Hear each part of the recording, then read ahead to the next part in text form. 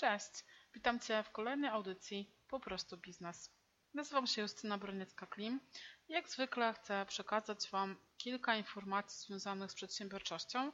Ostatnio bardzo mocno fokusuję się na efektywności, na planowaniu, na tym, żeby to, co realizujemy, było skuteczne i aby przynosiło oczekiwane rezultaty. W kilku ostatnich tygodniach spędziłam sporo czasu na tym, aby dokończyć swoją nową książkę Przedsiębiorcą być.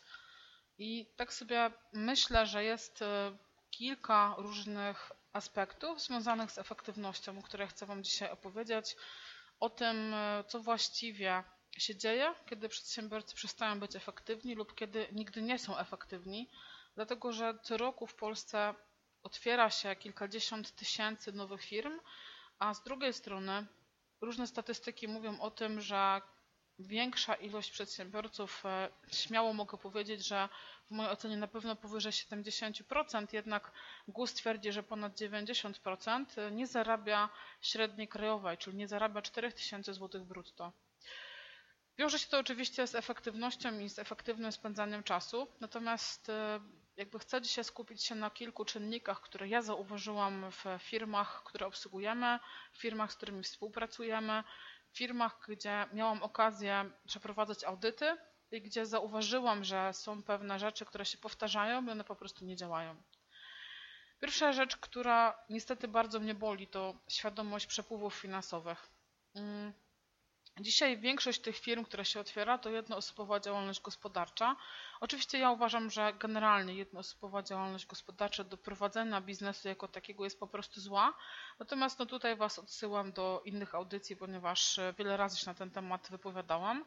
Natomiast faktem jest, że jednoosobowa działalność gospodarcza ma taką właściwość, że pieniądze mogą się tam w dobrowolny sposób przemieszczać na wszystkie możliwe sposoby.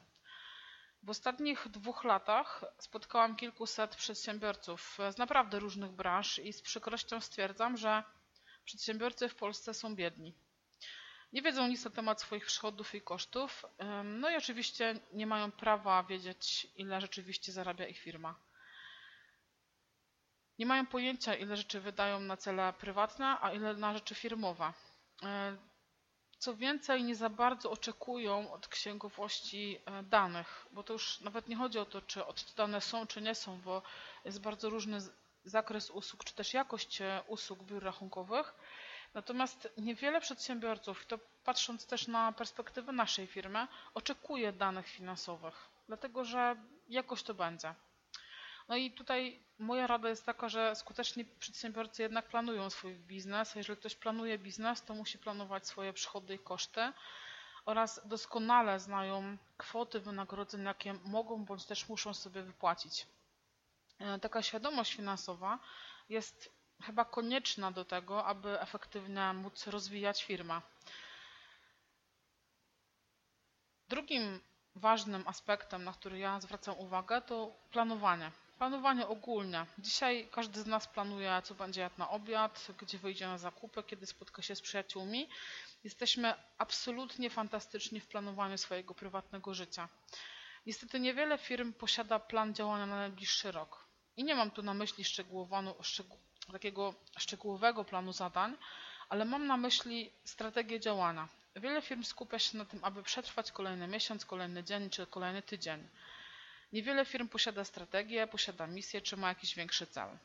Ogrom przedsiębiorców traktuje swoją firmę jak maszynkę do robienia pieniędzy i zgadzam się z tym, że firma powinna zapewnić nam godziwe życie, jednak firma jest jak dziecko. Jeżeli nie zainwestujemy odpowiedniej ilości czasu oraz energii, nie ma mowy o tym, aby nasze dziecko było samodzielne i w pełni rozwinięte, a już na pewno nie ma mowy o tym, żeby się nami zaopiekowało w przyszłości.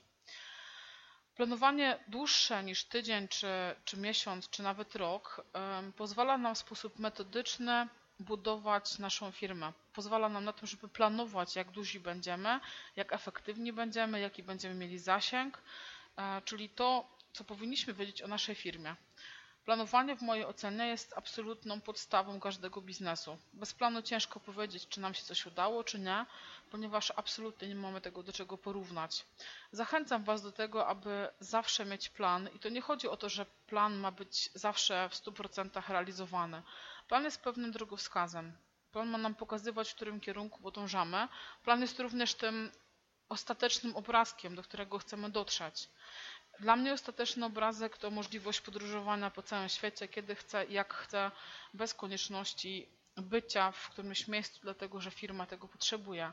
To jest mój większy obrazek. Ja wcale nie chcę budować imperium, chociaż niektórzy tak sobie myślą. Kolejną sprawą, z którą bardzo często przedsiębiorcy mają problem, to jest umiejętność delegowania zadań oraz zarządzania innymi ludźmi. Prawda jest taka, że chyba już dzisiaj nikt nie pracuje samodzielnie, nie pracuje bez partnerów, podwykonawców czy pracowników. I tutaj nasuwa mi się pytanie, dlaczego tak wielu z nas buduje biznesy, które nie są skalowalne? W momencie, kiedy wypełni nam się dobra okazja, okazuje się, że nie jesteśmy w stanie jej podjąć, nie jesteśmy w stanie zainwestować, ponieważ nasz biznes jest nieskalowalny. Pierwszą rzeczą, z jaką się borykamy, to zatrudnienie pracowników. Ja dzisiaj sama mam problem z tym, żeby znaleźć ludzi do pracy i znalazłam rozwiązanie. Na początku korzystałam z headhunterów, korzystałam z firm rekrutacyjnych, korzystałam z różnego typu portali, z rekrutacji klasycznej, nieklasycznej. Jednak okazało się, że w Poznaniu nie ma księgowych. Po prostu nie ma księgowych, którzy szukają pracy. Więc zaczęliśmy realizować kurs z Wyższą Szkołą Bankową. Jeżeli ktoś chce z Was być księgowym, to zapraszam, dlatego że generalnie po tym kursie praca jest gwarantowana. Dopóki Twoja firma nie ma szans się rozwijać, dopóki Ty nie oddasz rzeczy, których nie chcesz robić innym ludziom. Więc aby się rozwijać, musisz posiadać innych ludzi w swojej firmie, musisz ich zatrudnić. Twoja rola w organizacji jest taka, że musisz zajmować się przede wszystkim rozwojem firmy, a nie codziennym jej funkcjonowaniem. Podstawą w biznesie jest budowanie zespołów, współpraca z ludźmi i efektywne zarządzanie ludźmi. Jeżeli nie umiemy budować zespołów, jeżeli nie potrafimy w sposób skuteczny delegować zadań, to nie za bardzo mamy możliwość rozwijania się w przyszłości. Kolejną sprawą, z którą borykają się przedsiębiorcy, to są nawyki i zwyczaje. Z ogromnym przerażeniem wręcz obserwuję, jak ogrom przedsiębiorców codziennie rozpoczyna dzień od braku śniadania. Z przerażeniem obserwuję, jak często przedsiębiorcy mają problem z kręgosłupem, spaniem i zdrowiem. I oczywiście prowadzenie biznesu wymaga od nas dobrej, zadbanej kondycji zdrowotnej. Ja sama borykam się z tym, że mam dużo zbędnych kilogramów, jednak mimo wszystko mam dobre wyniki badań, regularnie bywam na basenie, śpię po 8 godzin i w 99% dni zjadam śniadanie. Nie można prowadzić firmy przez kilkanaście czy też kilkadziesiąt lat, nie będąc zdrowym, czy też nie posiadając dobrej kondycji. Drugim aspektem złych nawyków jest pracowanie tyle, ile się da. Ja sama pracuję dużo, nie będę nikogo oszukiwać, że prowadzenie firmy to praca po kilka godzin dziennie, a nie po kilkanaście. Jednak pomimo tego należy znaleźć czas na inne rzeczy, na wyjazdy, rodzinę, czy też przyjaciół, przyjemności ogólnie. Jeżeli nasza głowa będzie przez cały dzień w pracy, to będziemy mieli ogromne problemy z utrzymaniem równowagi, a po kilku latach praca stanie się dla nas największym obciążeniem psychicznym. Wyrabiajcie w sobie nawyki żywieniowe i dbania o zdrowie i o siebie, bo jeżeli zadbacie o siebie, to dopiero wtedy będziecie w stanie zadbać o wasze dziecko, czyli o waszą firmę. Kolejną sprawą, z którą borykają się przedsiębiorcy, to automatyzacja i optymalizacja. Problem optymalizacji procesów, czy też wydatków czasu, czy automatyzacji biznesu dotyczy obecnie szczególnie średnich firm, a najbardziej takich, które w bardzo krótkim czasie urosły. My też się z tym borykaliśmy, bo to nie jest tak, że my jesteśmy absolutnie idealną firmą. Ogrom firm nie jest przygotowana na ten rozwój i nadal tkwią w procesach, które są realizowane ręcznie. W dobie informatyzacji, w mojej ocenie, należy myśleć o swojej przyszłości i zagwarantować i sobie, i swoim pracownikom możliwość pracowania w nowoczesnej, zorganizowanej, dopasowanej do potrzeb klienta organizacji. Narzędzia informatyzacji, takie jak systemy, oprogramowanie czy sprzęt, No one już nie są drogie, nie oszukujmy się. Jest to cena w zasięgu każdego z nas. W każdym wypadku, jaki miałam okazję zaobserwować, wydatki związane z informatyzacją czy też przeglądami procesów zwróciły się po 3 miesiącach, tak najdalej po 3 miesiącach. Biznes musi być skalowalny i należy myśleć, jak obsłużyć 100, 200, 1000 i więcej klientów. Nie możemy zatrzymać się tylko na tych, których obsługujemy dzisiaj. Problem, który ostatnio też miałam okazję zaobserwować, to samoświadomość. I tutaj chodzi o to, że bywam na różnego rodzaju konferencjach, szkoleniach, spotykam przedsiębiorców i oni nierzadko zdają się być zdziwieni wynikami jakichś tam testów czy obserwacji innych ludzi. Do dziś mam nadzieję, że oni po prostu udają, natomiast obawiam się, że tak nie jest.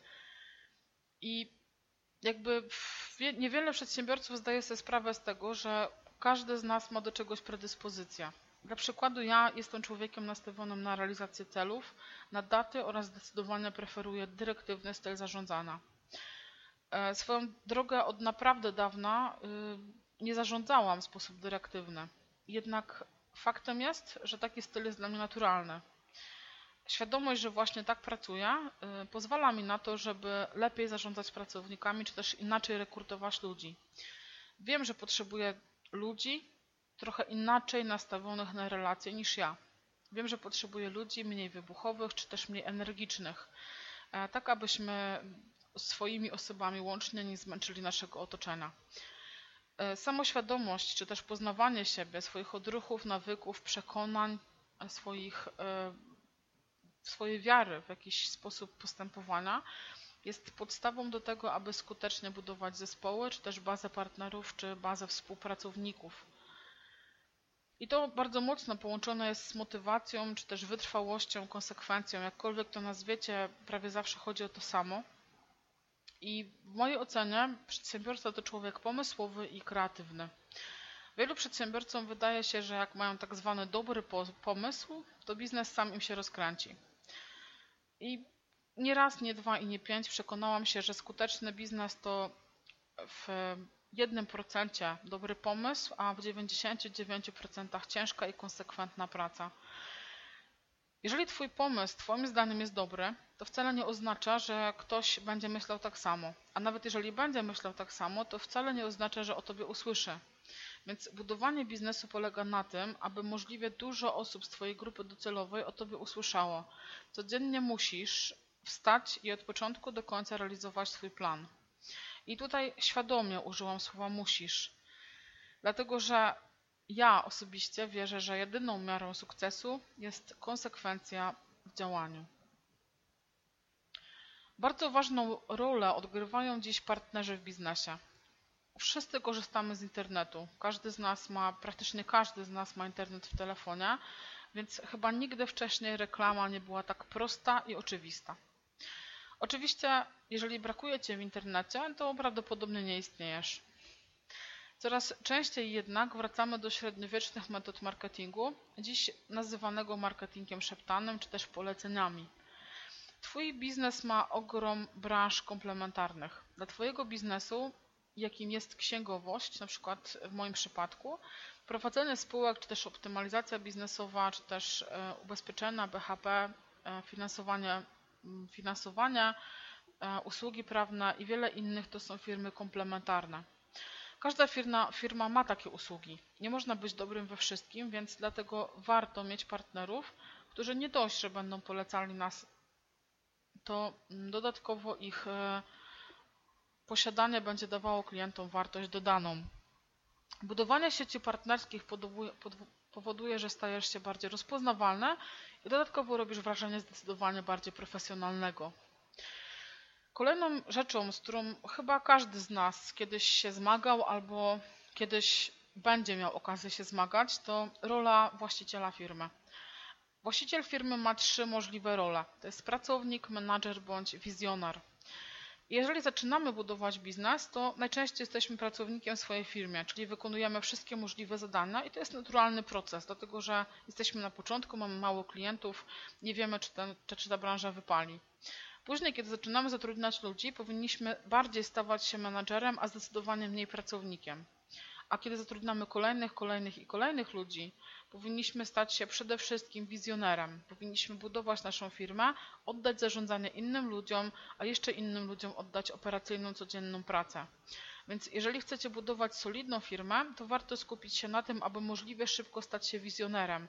Oczywiście możemy to zrobić od pierwszego dnia naszej firmy, tyle tylko, że nie wiąże się to z niczym dobrym. Chodzi o to, żeby możliwie szybko wyjść z roli pracownika, a później menadżera.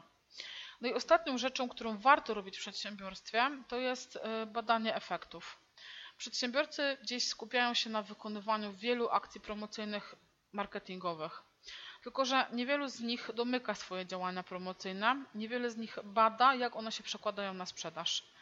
Wielu przedstawicieli handlowych ma bardzo podobny problem. Bardzo długo zabiegają o klienta, ale niestety nie zamykają procesu sprzedaży. Bardziej przerażające jest dla mnie to, że żaden ze znanych mi przedsiębiorców nie ma nawyku badania skuteczności swoich akcji promocyjnych, marketingowych, optymalizacyjnych przedsiębiorstwa. Podobno szaleństwem jest powtarzanie tego samego w nadziei na lepszy rezultat. Tak kiedyś Einstein powiedział, ale nie rozumiem, dlaczego przedsiębiorcy tak często wierzą, że to powodzenie nie ma zastosowania w praktyce. Należy badać efekty swoich działań, tylko wtedy wiemy, czy one są efektywne i czy dają nam adekwatne rezultaty. Dzisiaj chciałam Wam powiedzieć o tych kilku możliwych, najczęściej spotykanych przeze mnie problemach związanych z efektywnością przedsiębiorców. Jeżeli miałabym mówić, który z nich jest najstraszniejszy, to tak naprawdę każdy z nich łączy się z innym. Jeżeli o jednym z nich zapominamy, to mamy i tak jakieś kłopoty w którymś aspekcie rozrostu naszej firmy. Aby nie koloryzować, nie mówić, że nasza firma jest idealna, fantastyczna i najlepsza na świecie. My też borykamy się z efektywnością, też borykamy się z procesami, z informatyzacją, czy też z zatrudnianiem pracowników. Natomiast codziennie, mając świadomość tego, jak wygląda rozwój firmy, staramy się z tymi problemami radzić. I na tym polega prowadzenie firmy. Nie będę Wam opowiadać, że prowadzenie firmy doprowadza do tego, że zawsze jest różowo, jak będziecie zwracali na to wszystko uwagę, to nigdy nie przydarzą Wam się kłopoty. Absolutnie nie o to chodzi. Chodzi o to, żeby mieć świadomość tego, co wpływa na naszą efektywność, w czym jesteśmy dobrzy, w czym jesteśmy słabi, w czym potrzebujemy pomocy. Tylko dzięki temu będziemy mogli rozwijać naszą firmę możliwie skutecznie.